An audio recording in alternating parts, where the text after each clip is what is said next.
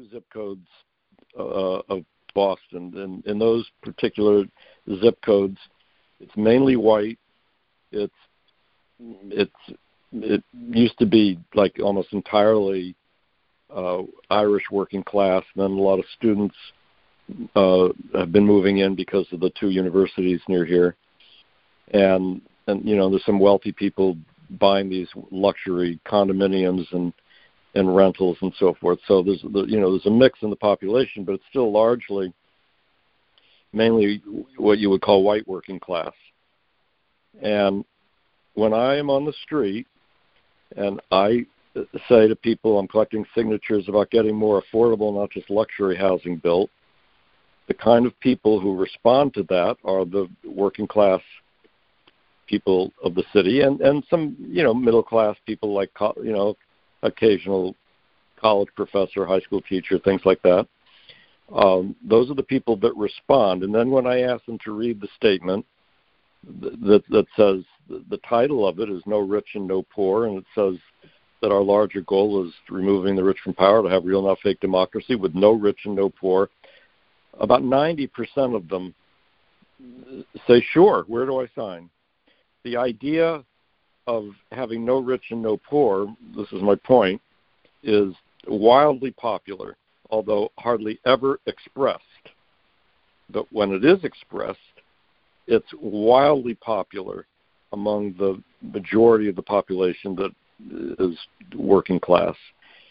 So the way to have it be no rich and no poor requires elucidation and discussion and so forth, obviously. And I think egalitarianism is the way to do it. The economic principle of from each according to reasonable ability to each according to need or reasonable desire is the way to do it. And when people read those words and hear them, they nod in approval. So I think that the what's missing in terms of building a movement to replace capitalism is people with enough confidence to articulate what should replace it, and to say, a movement based on from each according to ability and so forth, and no rich and no poor can be done this way and so forth, and it can be democratic this way. There needs to be a massive public conversation about how we want society to be, and it's not enough to say, we don't like capitalism, and we don't like this, and we don't like that. That it takes a vision of what we do want it to be. Yeah, but don't they do? But isn't there a replacement for that? I mean, isn't working co-ops a replacement for capitalism? Because that's democratic. That is democratic. Because working co-ops are based, like Mondragon in Spain is the most famous one. That's right. A big section of which went bankrupt a number of years ago. It's a profit-based system. It produces things to sell in the market to make a profit.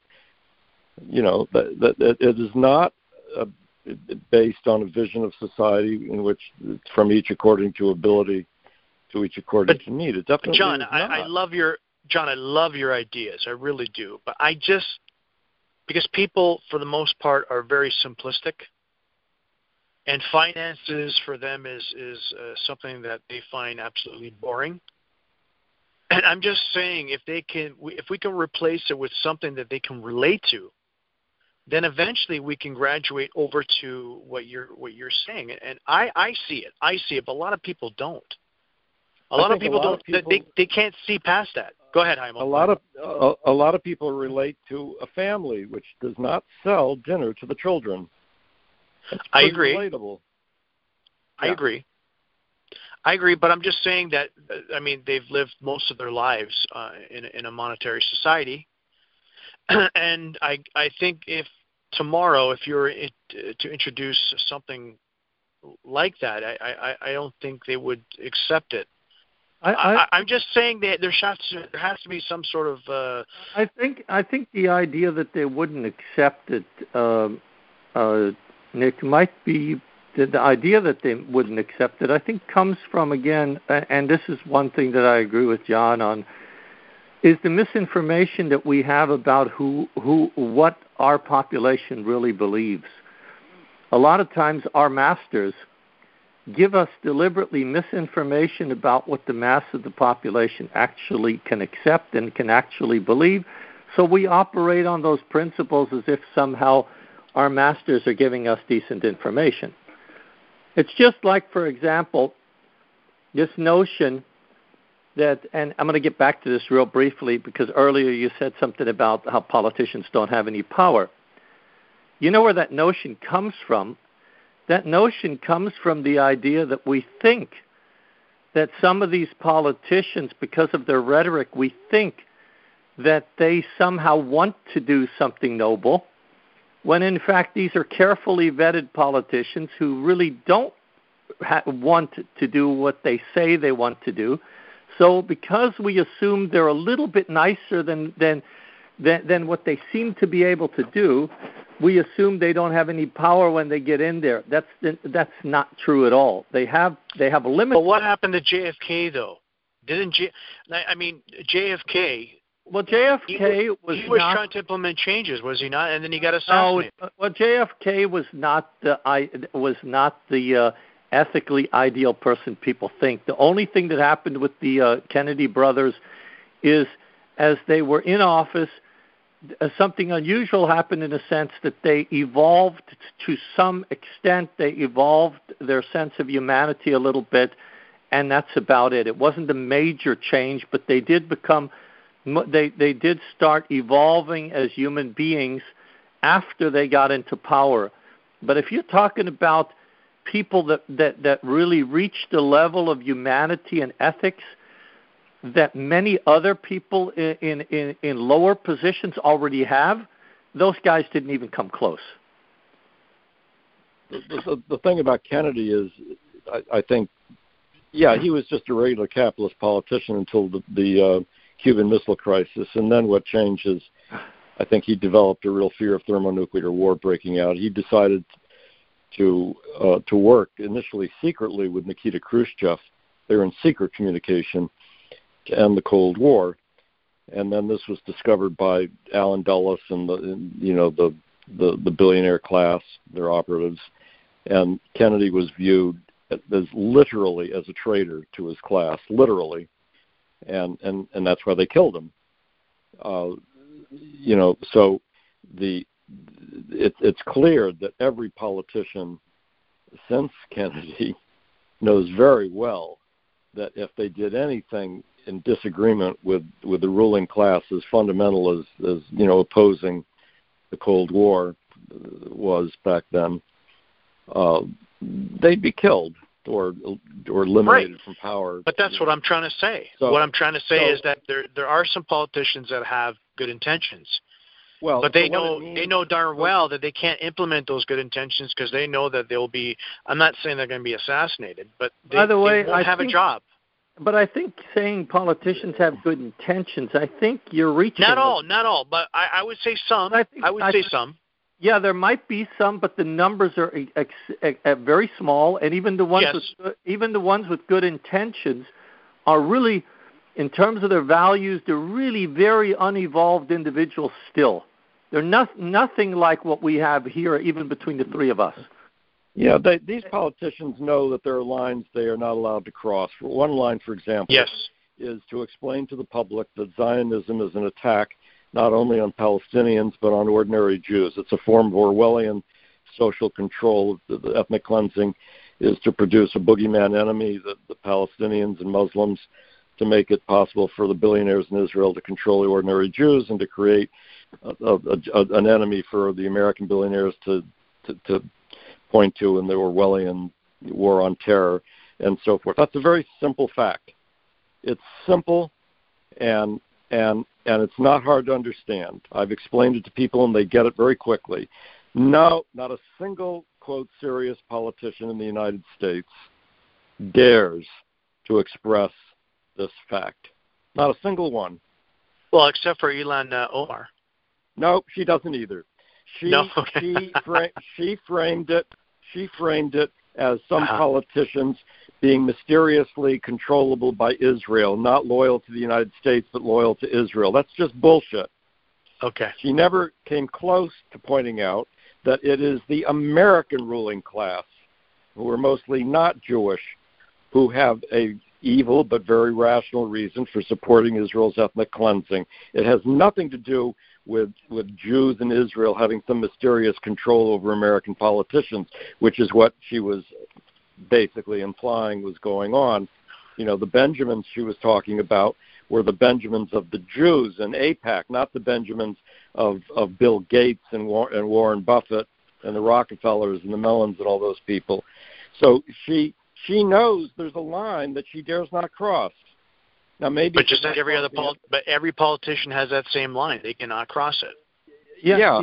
So some people might say, well, I'll do the best I can without crossing the line, but right. So what? So what? You know, that means that they're not doing what. Well, I'm not trying to justify. I'm not trying to put these guys on a pedestal. Believe me, I listen. I have voted in years, and I will not vote because I know these guys will never come through with their promises, and I know they're just that. They're just promises. And that's why I'm saying that in order to change a system, we can't do it within, and both you guys obviously agree. By the way, these people that move up the ranks, they move up the ranks while they're moving up the ranks and while they're getting financial support. Their supporters are paying very much attention to the fact that their ethics are compromised all the way from the lowest position that they held to the positions as they move up, and they recognize their compromised positions, and they also like it if their rhetoric is so good that they appear to be ethical people, but at the same time, these people have already watched their behavior as they moved up and decided to continue to give them money. This is why whenever people say, well, there's these people, the decent politicians, a decent politician is rare as hell. I mean, it is much more rare than we communicate on a regular basis. We've got to say it. They just almost don't exist. It's almost like trying to find a good cop. No, you're right. You're right about that. And I think maybe a few might be naive, maybe. Yeah, very. Yeah, they might be naive. I would go that far because they can play that role pretty good too. No, that's true. I mean, and then once the money starts flowing in from the lobbyists, then all of a sudden, those good intentions are out the window, for sure. I totally agree with that. It's like the famous saying by Upton Sinclair, I think, that it's very hard to convince a man not to believe an idea that he's being paid money to believe. That's right. Very good. That's right. Well, look. It doesn't seem to be working. I mean, even though we've tried to convince people, and I know Haimo's probably gone to a lot of arguments, so have I, that these politicians, they cannot help you. They cannot change for society because they can't. And actually, most do not want to, and they just go through the charade and the lip service because they know that they're going to get a lot of money for doing that job. So they just pretend like they're going to help the public, but they fully know well they cannot. And they don't even want to, because remember, these people have already moved up the ranks, so the people that pay them money already know they don't want to. That's right, because it's going to affect them if they do, right? Yeah, and they don't. They're ambitious for themselves. That's their main goal, is to be ambitious for themselves and to wield power. You try to walk into one of their offices and see if your suggestions are anything but a suggestion they can throw right out the window. I've talked to many politicians, and I can tell you, they treat your suggestions like they're almost nothing. Well, they just totally ignore you. Yeah, exactly. And to me, that there's no way that a person can say, oh, well, that person's not so bad. I'm sorry, that's really bad already. Right. And again, this is something hopefully a lot of people can hear and listen. And maybe they're going to get the message that, again, this trying to change things with the current political system in place is just not going to work. So I'm sorry for you people that believe in Bernie Sanders and think that this guy is actually going to change things. He won't, and he's been doing this for a long time, right, Jaimo? Yeah, and he's been doing a lot of, since the 80s, he was already working for the Democratic Party to prevent the rise of a third party in Vermont. And since the 90s, he was supporting the Clintons and all of their political agenda. So it's like, come on. And don't forget what the Clintons did. Don't forget what Bill did and Hillary. Oh, yeah, of course. Right. Some people have, right. Well, they seem to have short memories anyway, so. Yeah. Go ahead, John. My reading about the Spanish Civil War, which should really be called the Spanish Revolution, 1936 to 9, in the years before the anarchists overthrew the capitalist power in about half of Spain, there was a parliament with elections like, liberal politicians running for office and so forth. And they were all, pro-capitalist politicians. But the interesting thing that struck me is that the more powerful the anarchist movement was getting, and it got very powerful, the two largest unions were calling strikes all the time, and political strikes, not just for wages, but in solidarity with things happening around the world and stuff like that. And they were huge. The larger the anarchist movement got, the more radical and even revolutionary became the rhetoric of these pro-capitalist politicians. It had their rhetoric had to become revolutionary in order for them to keep any credibility. And I think we're seeing that in the United States. The American population, as indicated by Occupy Now, is keenly aware that the 1% rules over us with economic inequality that's unjust. They're keenly aware of that, even though the ruling class tried to keep that totally off the agenda up until 2011 when Occupy forced it onto the agenda. And now that it's on the agenda, well, all these pro-capitalist magazines and pundits are talking about it because they have to talk about it to maintain any credibility whatsoever. And so that's why you have politicians like Bernie Sanders and Elizabeth Warren. The ruling class needs to have a coterie of politicians that are able to keep the most disaffected Americans within the umbrella of thinking that it's still possible to get what they want by working, by voting for a politician. So the ruling class is going to have increasingly revolutionary sounding politicians because the public is becoming increasingly revolutionary. See, that's well said, John. Yeah. You nailed it. You nailed it right there. You nailed it. Okay, guys, so I'm going to wrap this up. I don't know if you guys have any last words. Yeah, the only thing that I had to say was I thought it was strange that that there are some people still calling for that are, whether they're, I think it's there's one particular group on Facebook that's American Yellow Vests. They're calling for no violence under any circumstance or whatever, stuff like this, and that concerns me because it basically, we all know that without the threat of violence, North Korea would have been attacked, and there would have been more violence. Without the threat of Russia and Venezuela might already be under a siege. And without the government realizing that the population really could take control over their police and police stations and military bases and so forth, without them feeling like that potential's there, guess what? They're going to blow us all off. And I'm not saying that we should try to push for being deliberately violent. I'm saying that without the tactical component of the potential for violence, we actually lose leverage. And I think that's a foolish route to go. And like I said, I'm talking about minimizing violence, because you're going to have greater violence against the people if you don't show that the people are capable of protecting themselves and capable of actually taking a physical stand. Then people actually are going to get slaughtered. Because the ruling class is not going to take it lying down.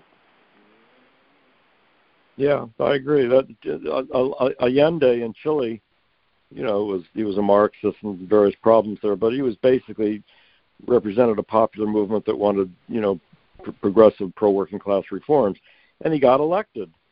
But he had no plan whatsoever to mobilize the population in an armed defense of itself against the counterattack. And so the ruling class, with the American CIA and the Chilean ruling class, had General Pinochet come down violently and just started murdering people to destroy the Allende's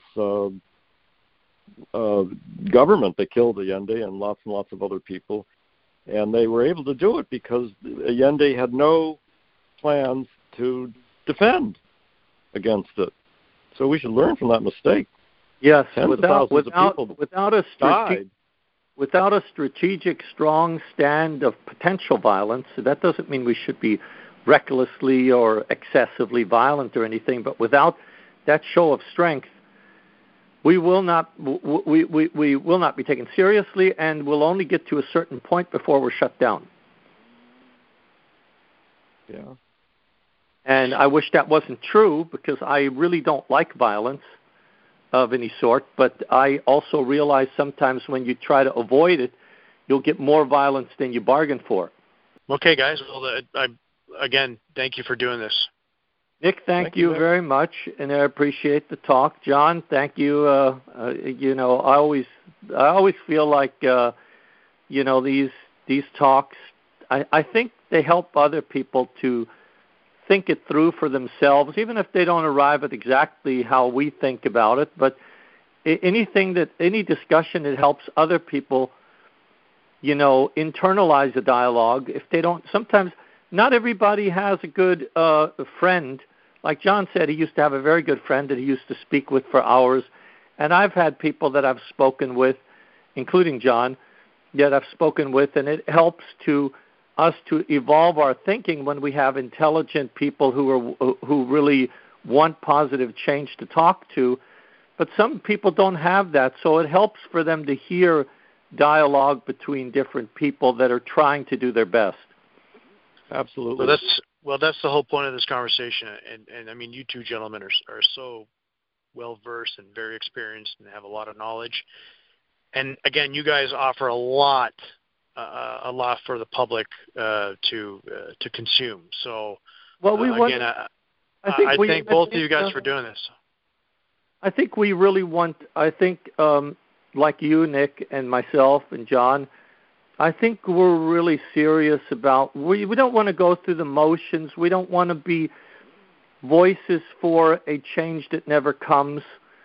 I think we really are serious about seeing that the world really does evolve, and I think we'd like to see it happen soon enough so that we live to see some of it, or at least a good portion of it.